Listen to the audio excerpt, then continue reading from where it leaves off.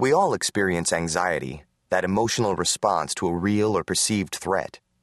There are 4 levels of anxiety. Mild anxiety, associated with the tension of everyday life, makes us alert and ready to learn. Moderate anxiety narrows focus to an immediate concern. Severe anxiety focuses on a specific detail. Behavior is directed toward relieving this bitter emotional distress. In panic-level anxiety, details are out of proportion. Dread and terror interfere with the ability to function. When a client seeks assistance from healthcare providers to manage physical symptoms of anxiety, begin a holistic assessment. Physical signs of anxiety include increased blood pressure, respiration, and heart rate. Other physical signs are sweaty palms, diaphoresis, dilated pupils, dyspnea, vertigo or lightheadedness, blurred vision, urine frequency, headache, sleep disturbance, muscle weakness or tension, anorexia, nausea, and vomiting. Appraise the effect for signs of depression, irritability, apathy, guilt, grief, anger, apprehension, and helplessness. Note cognitive symptoms which might include inability to concentrate, indecisiveness, inability to learn and reason, lack of interest, and forgetfulness. Assess for social symptoms like changes in the quality and quantity of communication, fear of social interaction, and social withdrawal. Lastly, complete a spiritual assessment to reveal symptoms of hopelessness, fear of death, and inability to find life meaningful.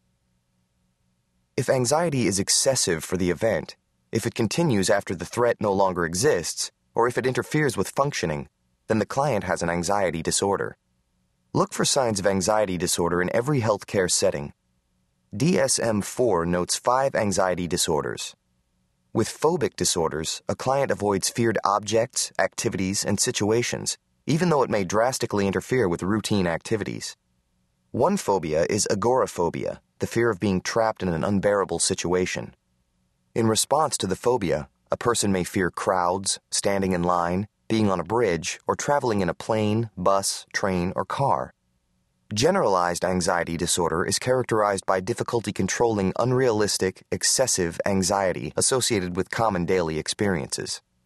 Continued high levels of anxiety in the person produce symptoms such as irritability, fatigue, depression, difficulty concentrating, muscle tension, sleep disturbance, and feelings of helplessness. Panic attacks are experienced as sudden desires to escape, chest pain, chills or hot flashes, choking sensations, dizziness, nausea, palpitations, shortness of breath, trembling, and a fear of loss of control. Panic attacks are associated with agoraphobia. Obsessive-compulsive disorder, OCD, is marked by unwanted, persistent, intrusive thoughts, impulses, or images, and excessive, unwanted, irrational behaviors that are not realistically able to stop the feared event. Lastly, post-traumatic stress disorder, PTSD, associated with an extremely traumatic event, is revealed as a blunted affect, inability to show affection, lack of trust, social withdrawal, loss of interest in activities, depression, and hopelessness. Analysis of a client with anxiety disorder will reveal the nursing diagnosis of anxiety. Other possible nursing diagnoses include fear, ineffective individual coping, powerlessness, and social isolation. Focus on these 3 areas of therapeutic care: learning coping and life management strategies, psychopharmacology, and individual and group therapy. The client's intellectual ability, emotional state, physical health, beliefs, values, and level of growth and development determine the specific interventions. Let's examine some ways to assist a client to gain control over anxiety. Remember, the relationship with the client is pivotal to assisting them to find hope for living with anxiety.